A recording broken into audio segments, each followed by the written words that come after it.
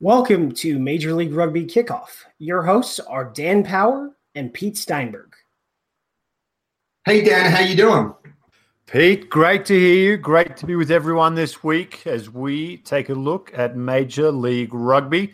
It's halfway through the season, and what an exciting season we've had, my friend. Man, it has been, I don't know that there's a league in the world that has games as competitive as Major League Rugby. I mean, I don't think we've had a blowout yet, and every team's been in it. Even the games that have ended up with a little bit of a disparity in score, teams have been in it for a while. But before we get into the rugby, Dan, let me tell you where I'm calling you from. I'm actually in Singapore. I'm in the Changi Airport, which is probably one of the most remarkable airports I've been in. It's like a 24-hour mall. And, doing one of these crazy trips, went straight from New Orleans back to Singapore after we did the game. And then I'll be heading back. I'll be home for like 16 hours before heading down to Austin, where I'll meet up with you for the Austin-San Diego game this weekend. I know you're a bit of a road warrior yourself. Have you been traveling this week, or have you been mainly at home? No. Fully grounded this week, but I tell you, with your travel schedule, Pete, if the Secchies need another interesting man, you could be up for that. You've got the accent, you've got the schedule, you're a well-traveled man. Exciting times.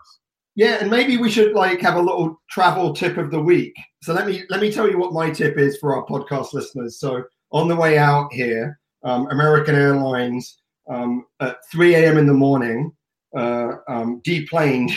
We deplaned from our LAX flight to Tokyo, and they said that the flight wasn't cancelled. It would be leaving at 6:30 p.m., which was a little bit too late. So whenever you have a flight that's really delayed, if it's a mechanical issue or that's cancelled, two things that you should think about if you're a traveler. Number one, the airline has to put you on another flight that gets you in where you need to go. So even if it's another airline. So for instance, I ended up taking a United flight, even though my initial one was on American. They won't offer that to you, but if you ask, they have to give it to you. And then the second thing is never stand in line. So whenever you've had your flight canceled, don't stand in line, because all the people in front of you are taking the seats on the next flight that you want to get. So that's my travel tip for this week. And maybe as we go through the rest of the season, Dan, we can share some of the tips that we have. Well, there's always some interesting experiences traveling for sure. So we can touch on that every week as we fly around for all these Major League Rugby games this season. But Pete, let's focus on what happened last week. You and I will go over the game of the week first. We were in New Orleans for the first rematch of Major League Rugby as NOLA went 2 for 2 against Houston down there in New Orleans. What were your takes on that performance? Well, I think both games this weekend were pretty remarkable in the sense that the team that dominated possession and territory did not win. So that was true for Houston when they went to NOLA, and that was true for Utah when they went to Seattle. But if I look at the NOLA team, and if I'm Justin Fitzpatrick and I say, well, what were the challenges that we had? Lots of unforced errors. I think that, Dan, you and I both mentioned that for both teams, they really struggled with those conditions. And then they also really struggled with their lineouts. NOLA won actually 4 lineouts that were thrown in by Houston. And that doesn't even count all the poor missed jumps, missed throws that Houston had when they were in great attacking positions. So I think in that game, Houston will look back and say, we just didn't, take the opportunities that we had because our execution just wasn't there. Now, the big one for me was Seattle and Utah. If you're a statistics man and you just look at the statistics from that game, and I ask you to tell me, who do you think won the game with 54% possession, 63% territory, a staggering 32 missed tackles against Seattle, 17 for Utah? Who do you think won that game just looking at those numbers? Oh, absolutely. And also 8 line breaks by Utah and only 3 by Seattle. You've got to say Utah are going to win this game when actually Seattle won it relatively easily. The game from about halftime on wasn't in doubt. And I actually think the big thing is about, leveraging the opportunities that you have. I mean, they had 8 line breaks for Utah. And of course, I was watching this game on a flight, so the feed wasn't great. But I only actually remember 1 line break, and that was by Paul Lasicky, where they actually passed after the line break and they scored a try. all the other line breaks they had, it was like they were looking for contact. I mean, poor Matt Turner, right, had to make a couple of open field tackles, giving up a lot of pounds, but actually they ran into him. And I think that was the difference. It was really about taking advantage when you really, when you had those line breaks and turning those into points. Well, I really love the sea wall. Whoever came up with that for the Seattle Seawolves, that defense is called the sea wall, was outstanding. I watched that game as well, and that string of phases that Utah put down on their try line, the crowd was great. Tony Ridnell, as a PA announcer, was great. Mark Stabina and Brian Hightower on the call were great. Seattle, they've just ticked all the boxes for me. I mean, a new team in a new market. They've followed from the Seattle Saracens, so there was some presence there. But Shane Skinner and his crew, they've just done such an amazing job up there. The support, the sold-out games, the noise, the location, everything just works for them. Yeah, I mean, I think Seattle is the really exciting example of what Major League Rugby can become, right? And I think that's really exciting. But I want to go back to those. It was 32 phases. I actually posted it. There's a clip, and I posted it on my Twitter feed. PJ Rugby 9, get a little shout out there. And it was really, really phenomenal. And, you know, the number of tackles that they put in was great. And, you know, no one has actually solved the Seattle defense. They have a bit of a bend, don't break. They're the only team that's not playing a really high pressure defense. And so no one's able to match out wide. They drift, and they're drifting really well. And so you stretch them, but they're really difficult to break, and no one's been able to do that so far. Well, I love how you've embraced the socials as well, your Instaface and your LinkedIn and everything. Yeah. Everyone out there, get on Pete Steinberg's socials and really get onto him this week. So Dan, you know, coming up, we've got the international break, and in the international break for those, or the international window actually, for those that are new to rugby, is there's 3 times a year where international rugby is played, and players, because of Regulation 9 in World Rugby, have to be released. So it'll be the 2nd, 3rd, and 4th weekends of June, and then there's a window in November, and then there's another window at the beginning of the year in February and March. And so we have an Eagle gathering coming up next week as they prepare for their games in the June window. So Dan, you know, who's been selected from the MLR? Were there any surprise selections? Anyone that you thought maybe should have been selected into that Eagle camp? Yeah, we'll definitely touch on that. The big one for me on this window is a lot of people talking about how will this affect the quality of Major League Rugby.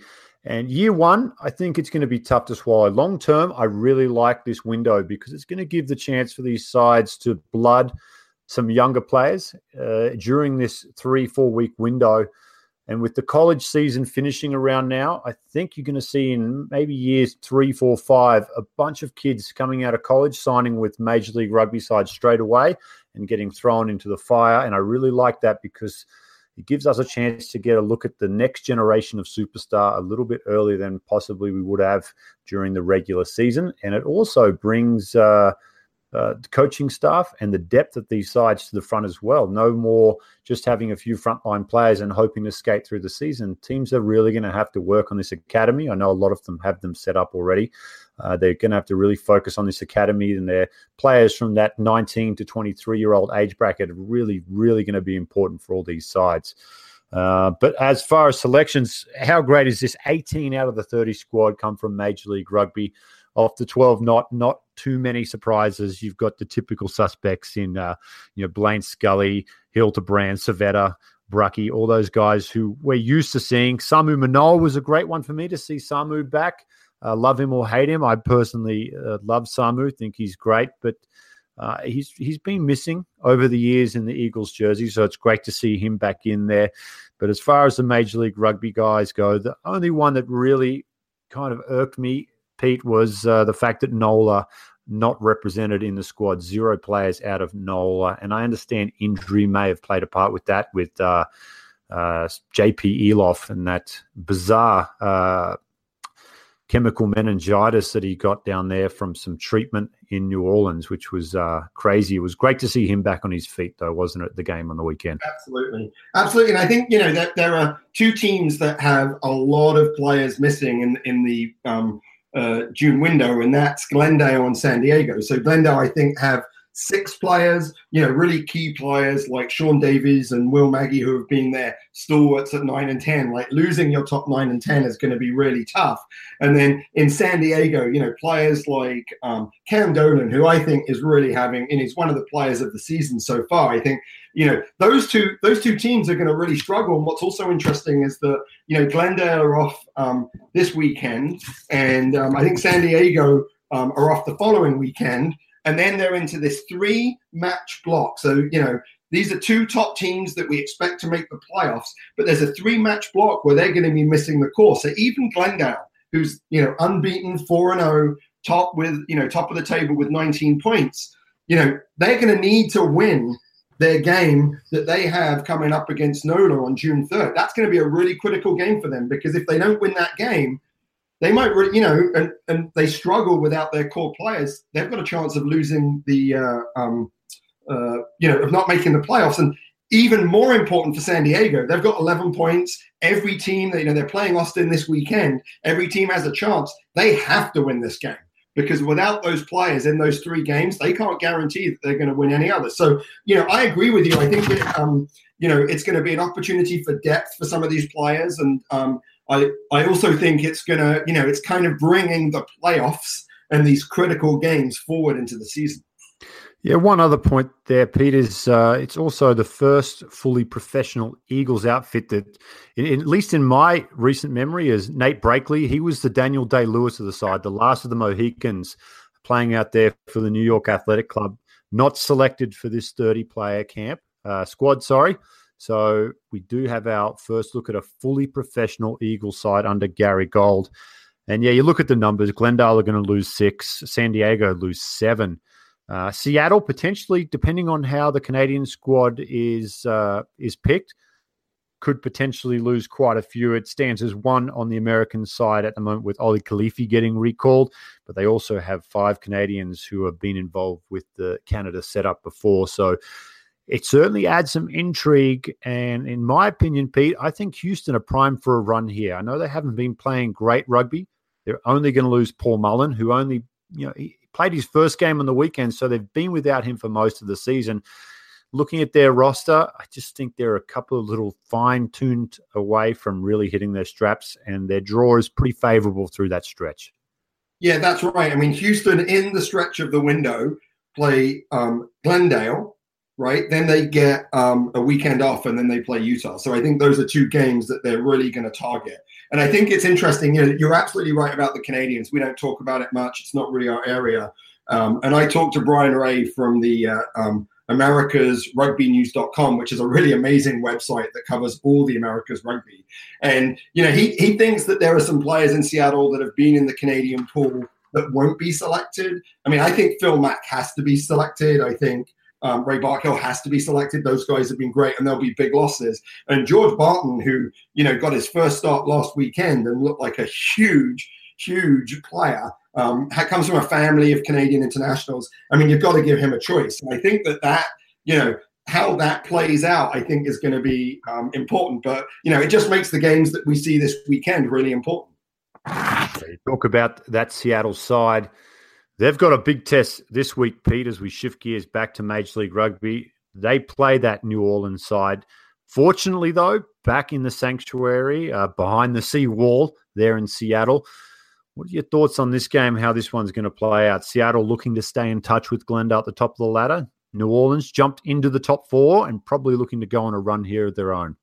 I think it's really, really tough to beat Seattle in Seattle. I think that, every time I've watched them play, looked and I've said, their attack, they don't have a great attacking structure. NOLA, I think Nate Osborne, for, the struggles that they've had, really creates a nice structure for attack, and that's taken them into the top 4. So Seattle don't have a great attack, but they've got a great scrum. They have a solid line out, and they just have a phenomenal physical defense. And, and when they push the pace, and the game breaks up, they do an amazing job of taking their opportunities. And that's what Phil Mack does really well. When you really want to see Seattle flow and attack, you see Phil Mack taking it quick, moving the ball quickly, running off the edge. And when they make their breaks, their speed on the outside. And Peter Tiberi had an amazing game. But, you match him up with their other, with the Matt Turners also on the outside. They've got the players that are able to come in and support. I think it's going to be a tough ask for Houston. Tough ask for NOLA to go in there and be able to win. But NOLA, they're an almost team, Dan, right? You see little moments where you're like, wow, this team plays some really, really good stuff. They've moved around their 10 and 12. And of course, if JP Eloff comes back, that adds another weapon. And I think that weapon is going to be, that would be a real benefit to them and really add another playmaker onto the pitch. I'm pretty sure Tim Maupin will suit up this week, according to Nate Osborne. They just wanted one more week for him to rest up.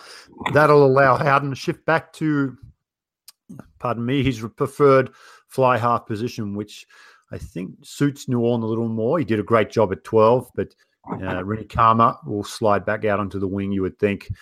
And looking at the other game, that one's going to be a huge one. It's Warriors and Sabercats. It's down there in Houston. It's going to be very, very hot, very sticky down there. You think the Warriors, with their size and their strength, is pretty much down the middle of the field, are going to be able to handle that heat down in Houston? You know what? They've got a big team. They're a physical team, but it's they're tough to handle. And I actually think that every time I've seen Utah, they've gotten better. Right. And I think that when they've and I think that they're going to continue to improve. Like, I know Alf Daniels, he's a great coach. Utah's one of the teams that came in without the best preparation. Houston, were together for a long time. Houston and Glendale really had the best prep. So their improvement is going to be a little less. And I think it's going to really come down to Houston's ability to be able to win their line out, to be able to win their scrum, and to be able to hold on to the ball. If Houston can just hold on to the ball, they can do some really exciting stuff. They really struggled to do that last week against NOLA. So, Houston were in those conditions, didn't do very well. I agree with you. I think the Utah bench is going to be really critical. And, it's going to be really interesting to see how Utah mentally bounce back from a game that they probably felt like they should have won. Yeah, I'm a big fan of the Utah Warriors. I think this international window could have been a little more generous to them. Tamalau and Lasike were givens, but how about Kurt Morath? The form he's displayed has got him a recall after a number of years on the sideline into Todai Kefu's Tongan side. That's going to hurt them the most. He's not as dynamic as he used to be. I think you even mentioned his defensive structure has changed a little bit. His, let's say, defensive enthusiasm to get in there and make those hits has changed a little bit, but it's far and away, he is the heart and soul and just that calming influence on that very young, athletic, dynamic side. Yeah, and what I love about Kurt Morath is how flat he stands. So he stands as the first receiver so flat that he doesn't let the defense be able to drift. And his skills, his catch pass is probably one of the best in the league for the fly halves. And it always gets them on the front foot. So that's why whenever Houston get the ball, they always seem like they're going forward. It's because of the skills of Kurt Morath to be able to stand flat and hit those runners on the outside. That one should be an interesting battle. I think both those sides really need that win down there if they're going to make a run for the top four.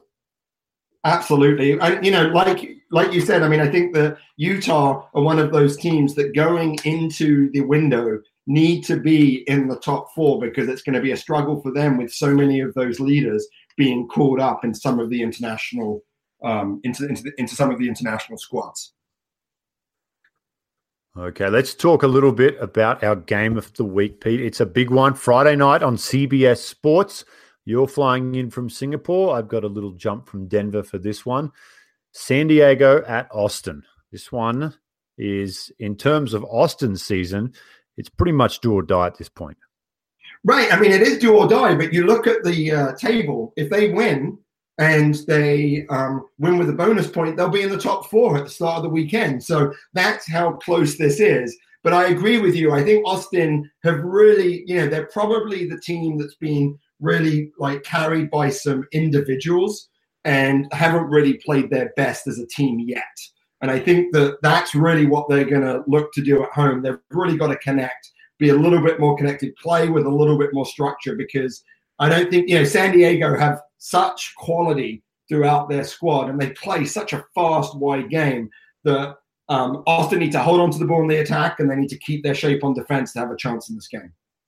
Well, in this one, for me, Austin's weaknesses play right into the hands of San Diego's strength. If San Diego turn up and play their game, this potentially could be our first blowout of the season. I just have a feeling that Austin, where you said New Orleans have been progressively getting better, Utah progressively getting better, I just don't see that from Austin some weeks. I think out in Utah a few weeks ago, I just there's a couple of players there who they rely heavily on. If they're not firing, Austin just do not look good. Well, I mean, I think that in Ned Hodgson, he's shown at fullback for Austin that if you give him some space, he can really do some damage. And then Hanko Hamishai, right, is probably one of the most dynamic forwards in the MLR. He's actually the leading try scorer from flanker. He's got 5 tries. But you're right. If you can shut him down and you can shut Ned Hodgson down, you're really looking at, Andrew Saniolo in the centers, bashing forward. Some people, some locks like, Ben Mitchell coming around the corner. But you're looking here and you're just saying, I'm not sure where the points come from in a game against San Diego. And, you look at the San Diego lineup and you can just see game breakers all over the place. Well, good to have Roland Suniula back with his brother in the centers too. Just, again, another one of those guys who's played for a long time. He's seen a lot. He's very calm in those pressure situations. It'll be big to have those two back, but they need to get a big crowd out there. I know they're doing some work with the military for Memorial Day, so hopefully they can get some people out to Round Rock, fill that stadium up, make some noise, and get their side home this weekend. Yeah, I think, there are some things that I think San Diego, where would you attack them? And, you'd probably look and say, right, for Austin, you'd say, we want to take them on in the scrum. They've shown some weakness, although they've improved in that area in the scrum. You could say, their lineout is phenomenal. Cam Dolan, I think, has been dominant in the lineout. So that's not somewhere that you can take them on. But maybe you can say, hey, maybe through the centers, with Duplessis and Saliba, who are great attacking players, maybe that's where we take it, and the Siniolo brothers might have an advantage there. But you're looking at that and you're saying there's probably not much that I can really do in this except in the scrum and maybe through this, through the midfield defense. That's all I see. And so, it's going to really have to take a big team effort for them to be able to do that. It would be interesting to see when Tony Lamborn comes in as well. He's listed on the Eagles announcement as a San Diego Legion player. I know there is some, we'll just call it paperwork for now, that they're trying to sort out for Tony to get him on the field. And once that's sorted out, that's another guy you throw into the mix. He gives them just a little bit of toughness in the forward pack. You've got that athleticism like you talked about with Dolan, who, wow, what a comeback for Cam Dolan. Spent some time over playing in Scotland, wasn't really doing much over there. Comes back and in Wales, it comes back and now this is the Cam Dolan we all expect to see. He's just hard running, wide, dynamic, getting balls away, strong in the line out. Still annoying referees from what I've been told by the referees, but I don't think we'll ever change that with Cam. But Tony Lamborn into that side, that's a tough edge right there. That's a guy in a big game you can lean on. And San Diego could be troublesome for the Glendale Raptors in the finals if they can get a fully fit Tony Lamborn. Yeah, I mean, I think that's right. I mean, I think at the start of the season, if you looked at the squads, you would say Raptors, San Diego is probably the two teams that are favorites. But, the Seawolves obviously are a team that no one wants to play.